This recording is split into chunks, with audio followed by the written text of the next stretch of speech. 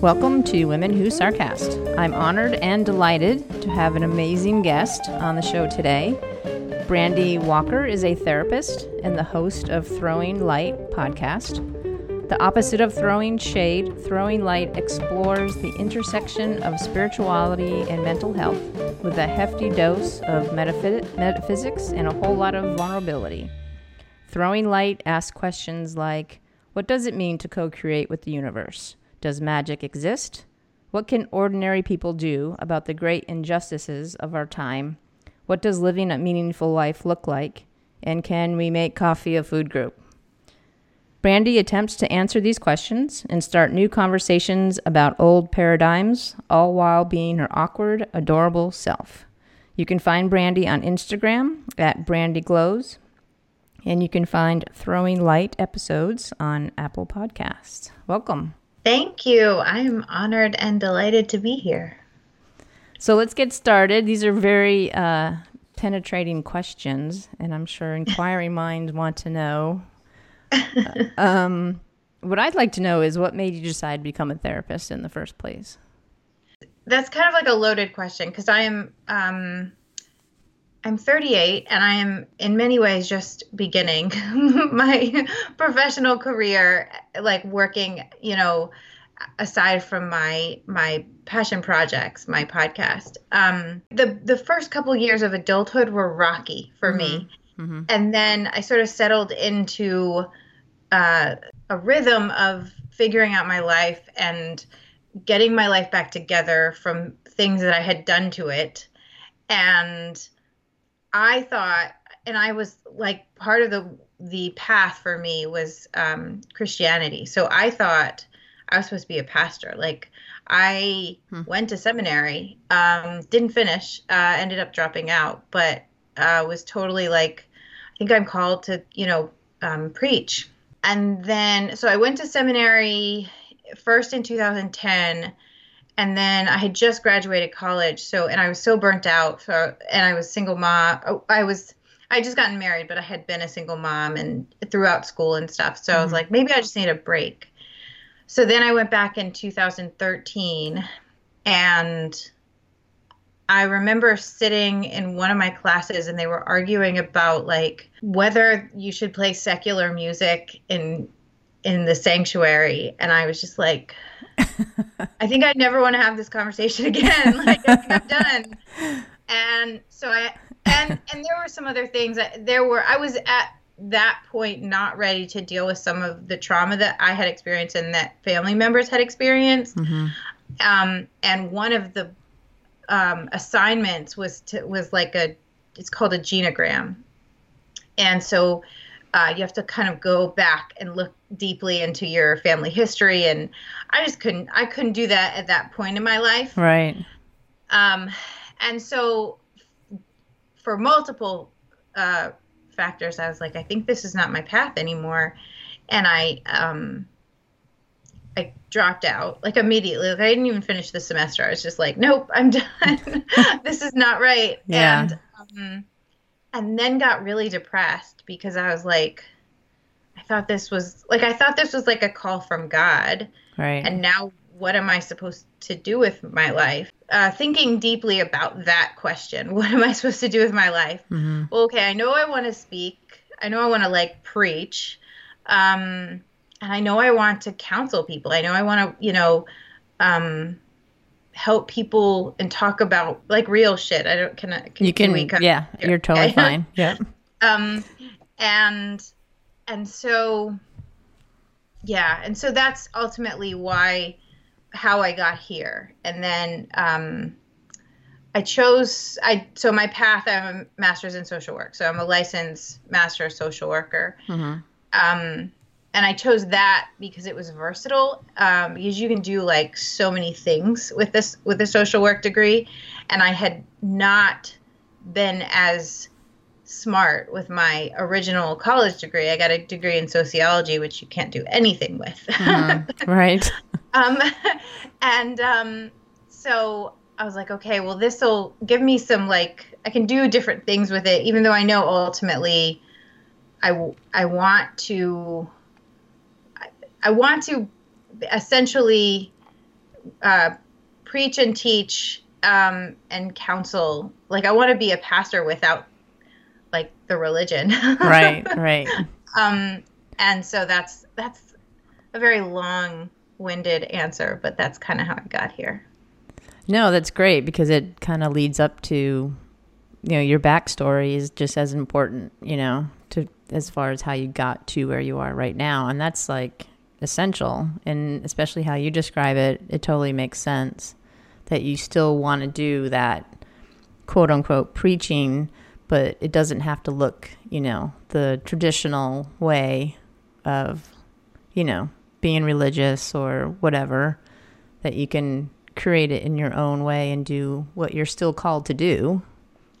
Yes. And I should say that, like, when I know preaching can be like a loaded term. I really love the term good news. Like, I think that humans are called to share good news with other humans. Mm-hmm. And I think that Christians have a very specific idea of what that means. But for me, it's like actual good news. So like the universe is conspiring for our benefit. Right. Like there are good things going on in the world, and we get to be a part of it. And I should say the other part of social work was like the social justice piece, and which you don't necessarily get with a traditional masters of counseling, and that was really important to me. In some ways you can do the same work. Like I work as a play therapist for kids, but you can be the same thing and do the same work I'm doing. Right. So it just kind of depends on the path that makes sense for you. Right. So the preaching part of it, I'm just going to keep using that word because it's a good word, and it's one that people can relate to on many levels. But the preaching part, is that how Throwing Light became to be? And how did you come up with that awesome name? How did I come up? I wish I was trying to think of I think essentially it was just like it says, like the opposite of throwing shade. Like I wanted to throw light. I wanted to share actual good news. My first episode, if you go back, is I think it's called Prostitutes, Preachers, and Prophets or something like that. But I talk about this whole idea of wanting to preach and feeling like I'm called to do that, and kind of not. And what happens, if you listen to the episodes, I talk about, so I'm passionate about spirituality, I'm passionate about mental health. And I think essentially, and I've become more vocal about mental health since I've become a therapist, right? Because I think before I didn't feel confident speaking about it with any kind of authority. And so if every so often I'll go off track, I'll forget what I'm talking about. I'll talk about things that are interesting me in that moment. But what happens is I always come back to oh wait, I want to preach. I want to do sermons, and sermons to me are like an art form. It's it's almost like a poem. That's awesome. No, when I saw Throwing Light, and then I was reading your description of your podcast, and then opposite of Throwing Shade, I'm like, that is genius. I love it. Thank you. So let's talk about vulnerability. It seems like everybody's talking about it. It seems kind of trendy and, almost ad nauseum to a point since, Brené Brown had her TED Talk. I don't know, was that 10, 15 years ago? It seems like it was a while ago. Yeah. So what is your take on that vulnerability trend, that the vulnerability train that everybody's kind of jumped on? And, do you find that you discuss it quite a bit in your therapy practice?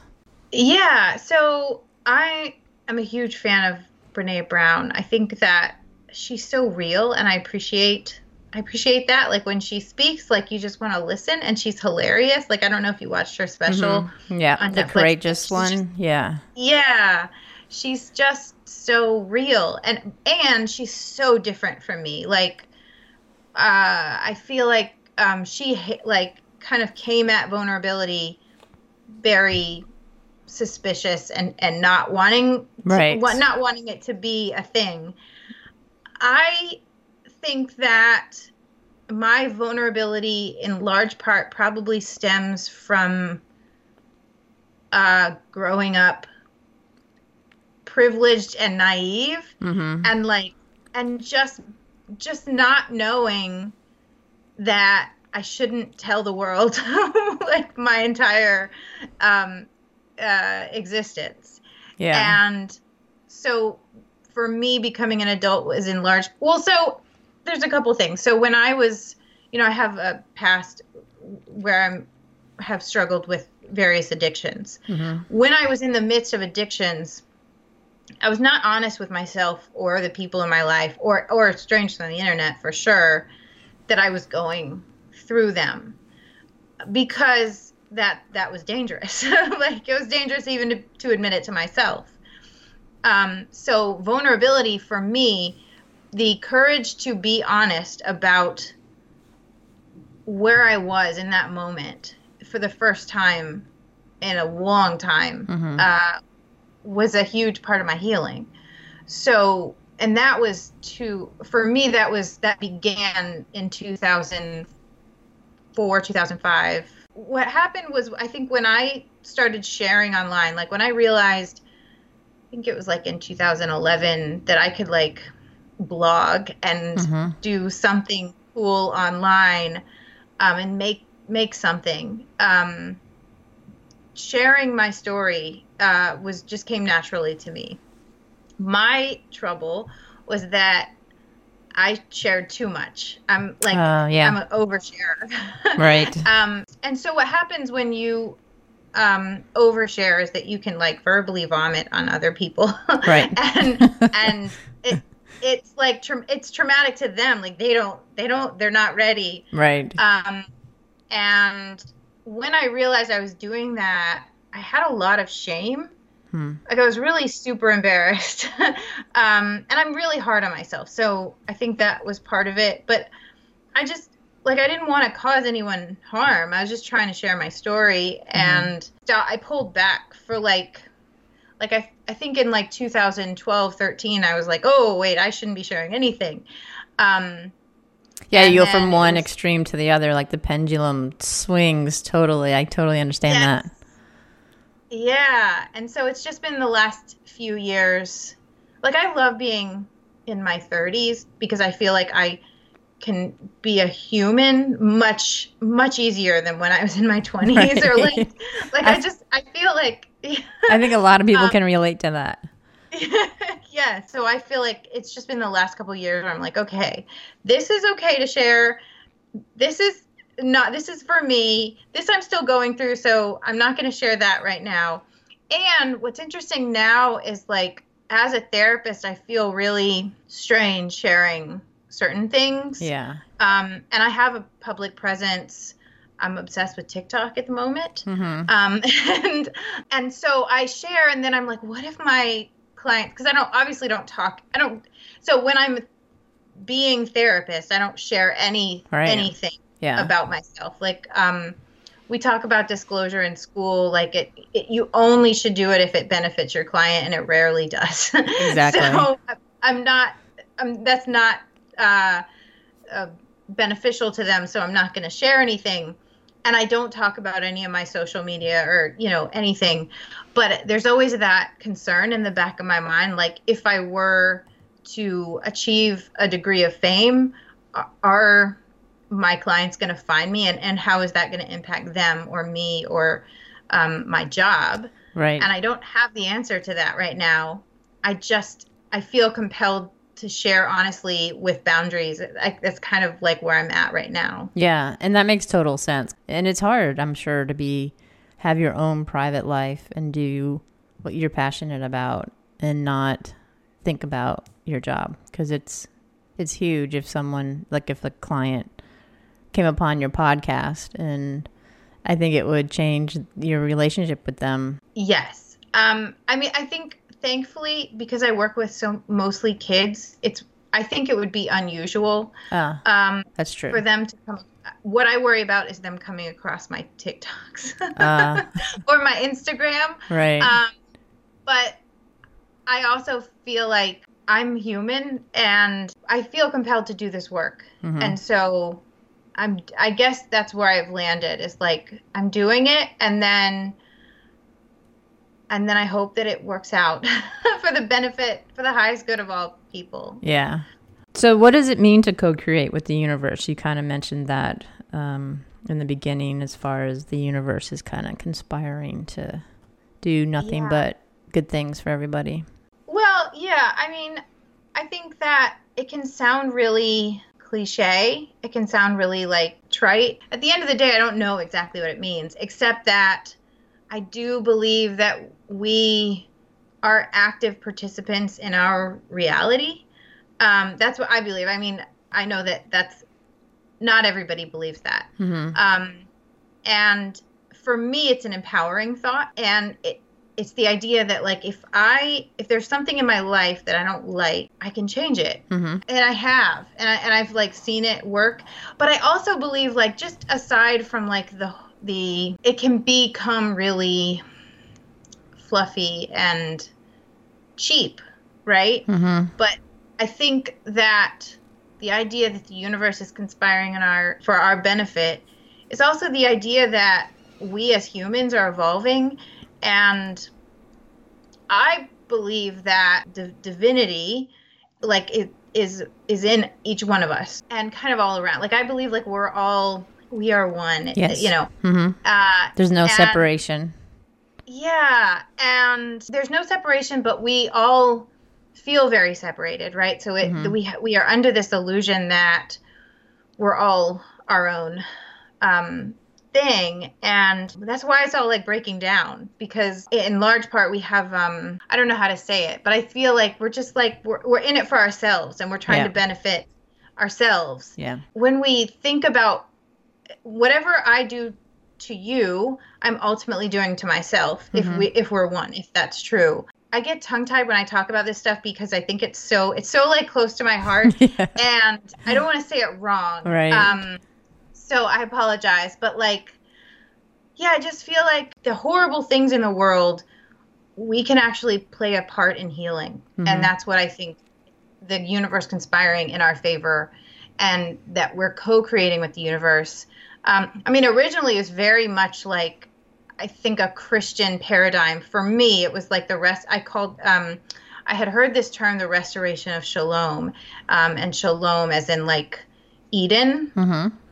And I was fascinated by the idea of like, we get to play a part in like bringing heaven to earth.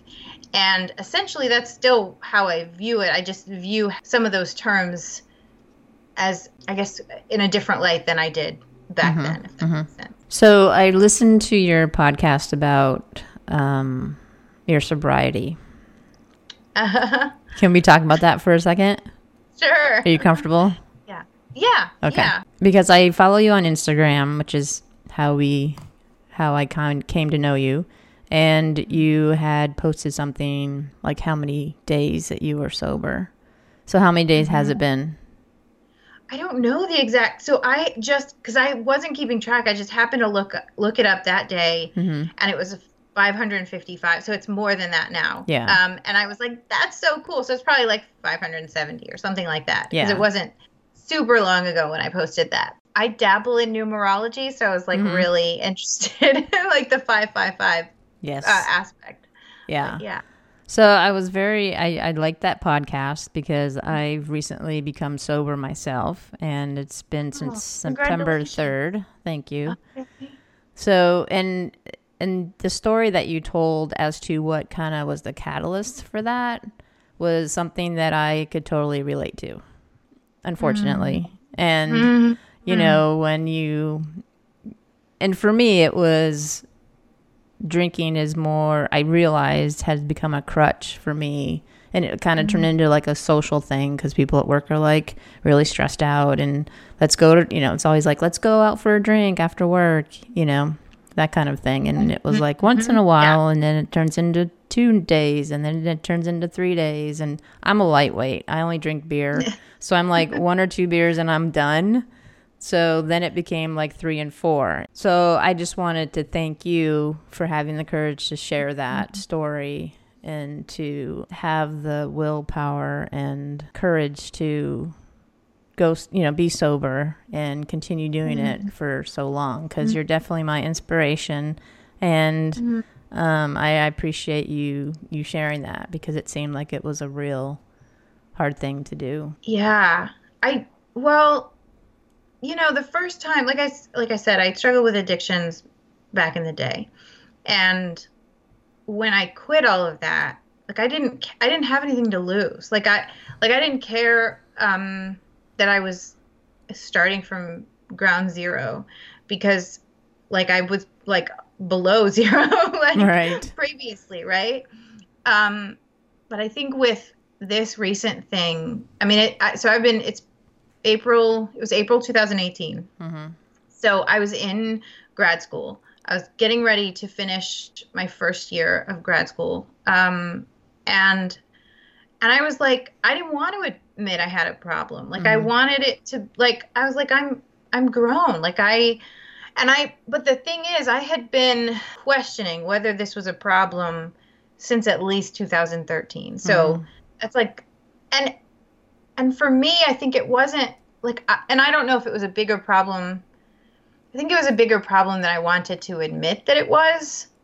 For me, in my head, it was like, I just have a glass of wine or two every night, but every night. And then if I didn't have a glass of wine, I was like, I didn't know what to do with myself. Right. And I hated that. I grew up in Charlotte, in part in Charlotte, and North Carolina. And my husband and I went back to visit. He doesn't drink. He never has liked the taste of alcohol, which I've always found fascinating. Yeah, exactly. I don't remember what happened, but I ended up, essentially we had gone out, and then he had gone back to the hotel, and I was like driving back. Oh, I had gone to the thrift store, and he didn't want to go. And then after, I was like, I don't have any alcohol. So I drove like 20 or 30 minutes out of my way just to get a bottle of wine, to have a glass of wine at the hotel. And I remember thinking, like, this seems weird, like, why can't I just go, the night? But you justify it. You're like, well, I'm on vacation. Like, I deserve it, whatever. Yeah. I couldn't imagine. I think the thing that kept me from stopping for so long was like, I couldn't imagine going without it. Like, I was like, forever. Like, I was like, that sucks. Like, that seems like, that sucks.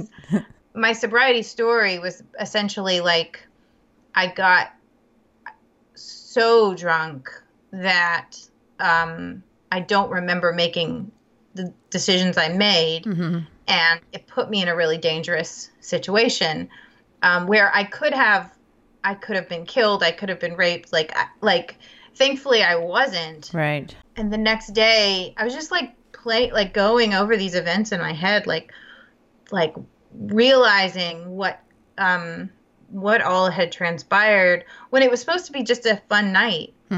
And for me, the pain of that outweighed like the pain of like not wanting to drink or not knowing how I was going to not drink for the rest of my life. I was like, I am never doing this again. I'm never putting myself in this situation.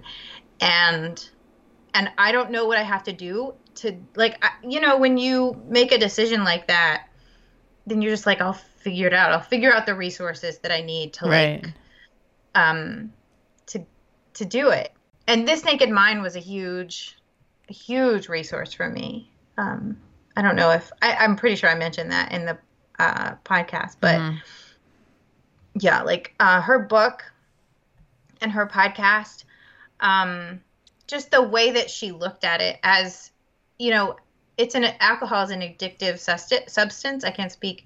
And so of course you drink it and you progressively get more attached to it. Like, that's the nature of the beast. And so it's not that we're broken, that we have like an addiction gene. And maybe there is some substance to that. But it's also that we're playing with fire in a sense, if that makes sense. Yeah, absolutely. And I think for me, it was like learning other tools on how to deal with the stress or the loneliness or the, whatever. And, I saved a lot of money because I wasn't going out, first of all, and I wasn't drinking. But at the same time, I have other creative projects, and just the clarity and the focus and just the creativity has gotten so much better. So I think being able to see the rewards of not drinking definitely helps me continue on that track.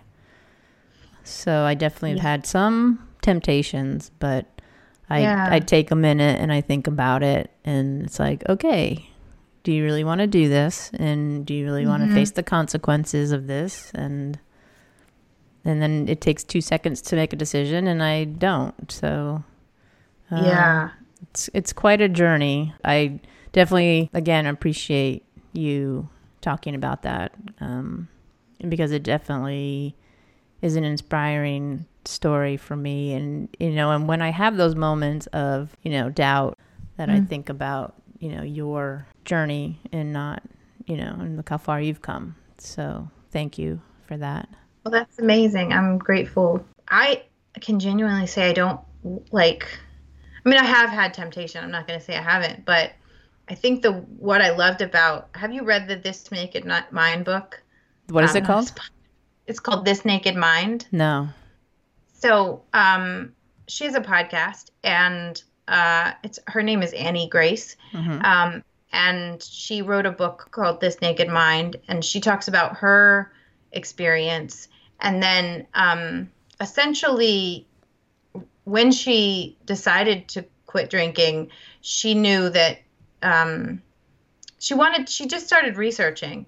And so the whole book is like busting myths, like alcohol tastes good. It makes you funnier. It makes you, it makes you more relaxed. It's supposed to help you sleep, that kind of thing. Right. Yeah. Yeah. And it gives you courage. She just goes through and one by one, busts all of those myths. And I think that was revolutionary to me, because I was using it to numb. Yes. And it numbs stress, right? Yeah. So my life wasn't horrible, but just when stressors would pop up, I'd be like, I need a drink. It's like that knee-jerk reaction thing. Yeah, and I was using it to celebrate. And what I realized is it was just it was a numbing agent, and it doesn't taste good. It's like ethanol. It's not, by itself. That's why we acquire a taste. So that's why, in as a teenager, you didn't immediately, or a kid, whenever you started, you didn't immediately like the taste. You had to build yourself up. Yeah. Yes. build a tolerance. Yes. Yeah. Yeah. So for me, a huge thing was bubbly water. So soda water, mocktails. I really like the fancy drinks still. I like them by themselves. And I like the fact that I was 100% in my right mind when I finished the drink. Right. And I don't have a desire to numb anymore. Yeah. So that feels good. Yeah.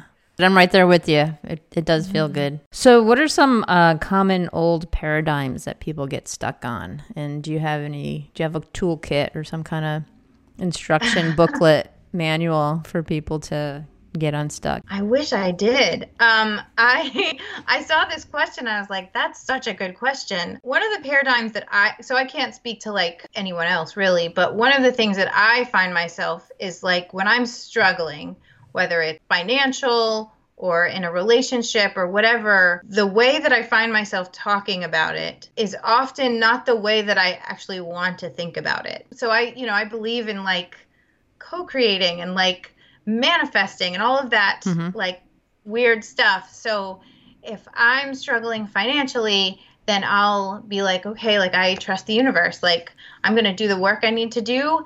And I'm going to, meditate, and I'm going to imagine, that we are fully supported and that it's going to be 100% okay.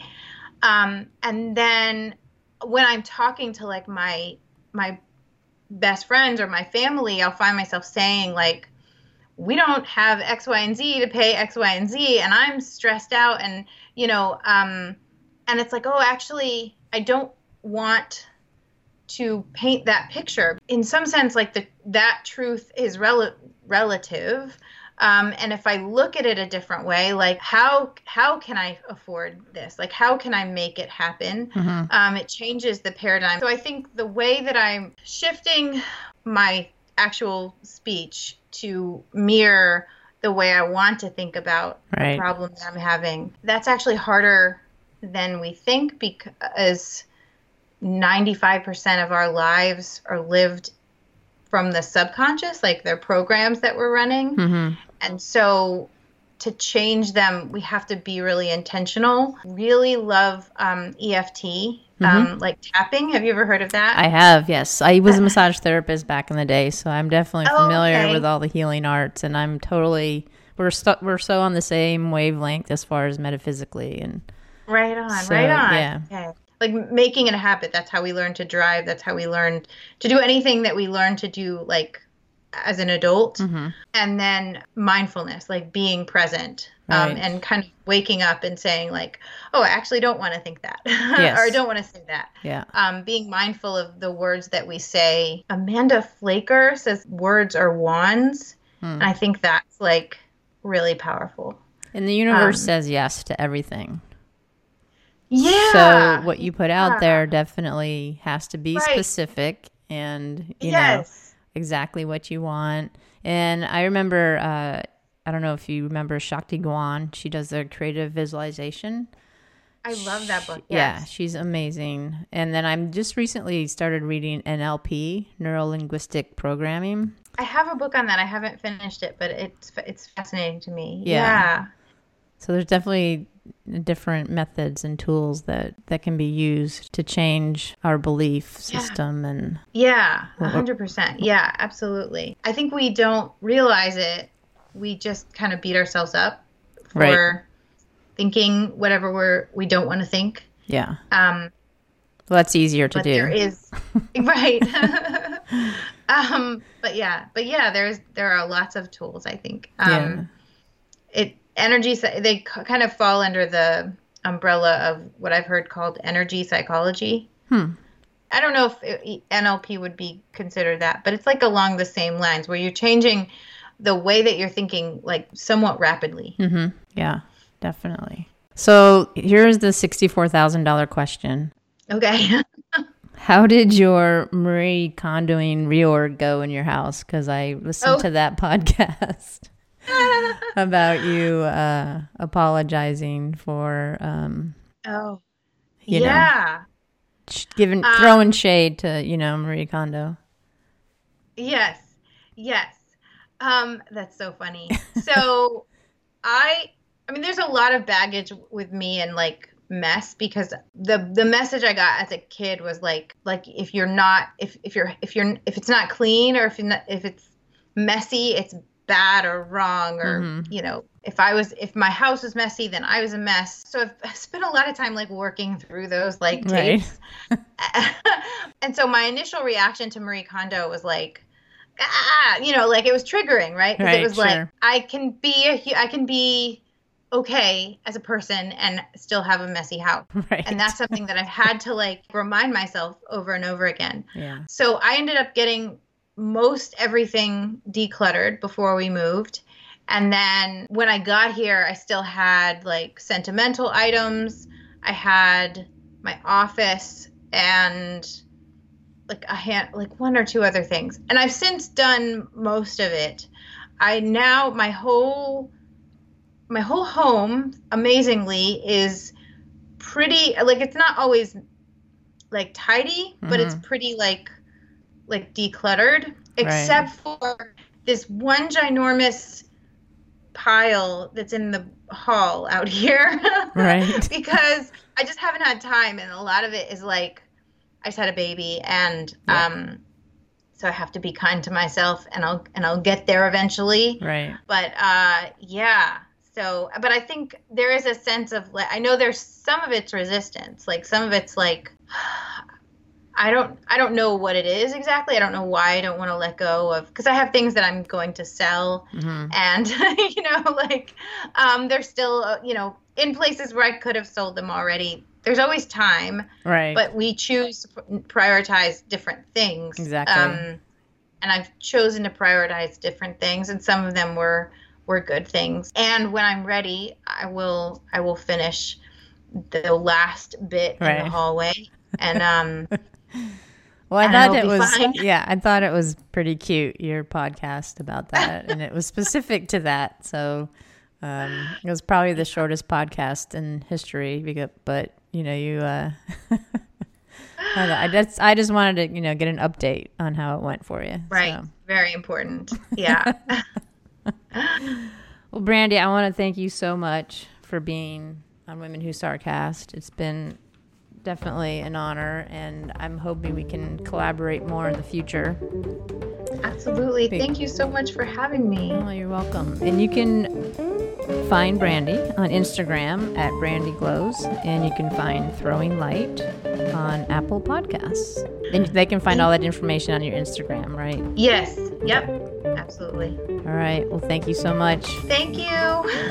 Show music provided by Mike Imbassiani. You can find him at MikeImbassiani.com.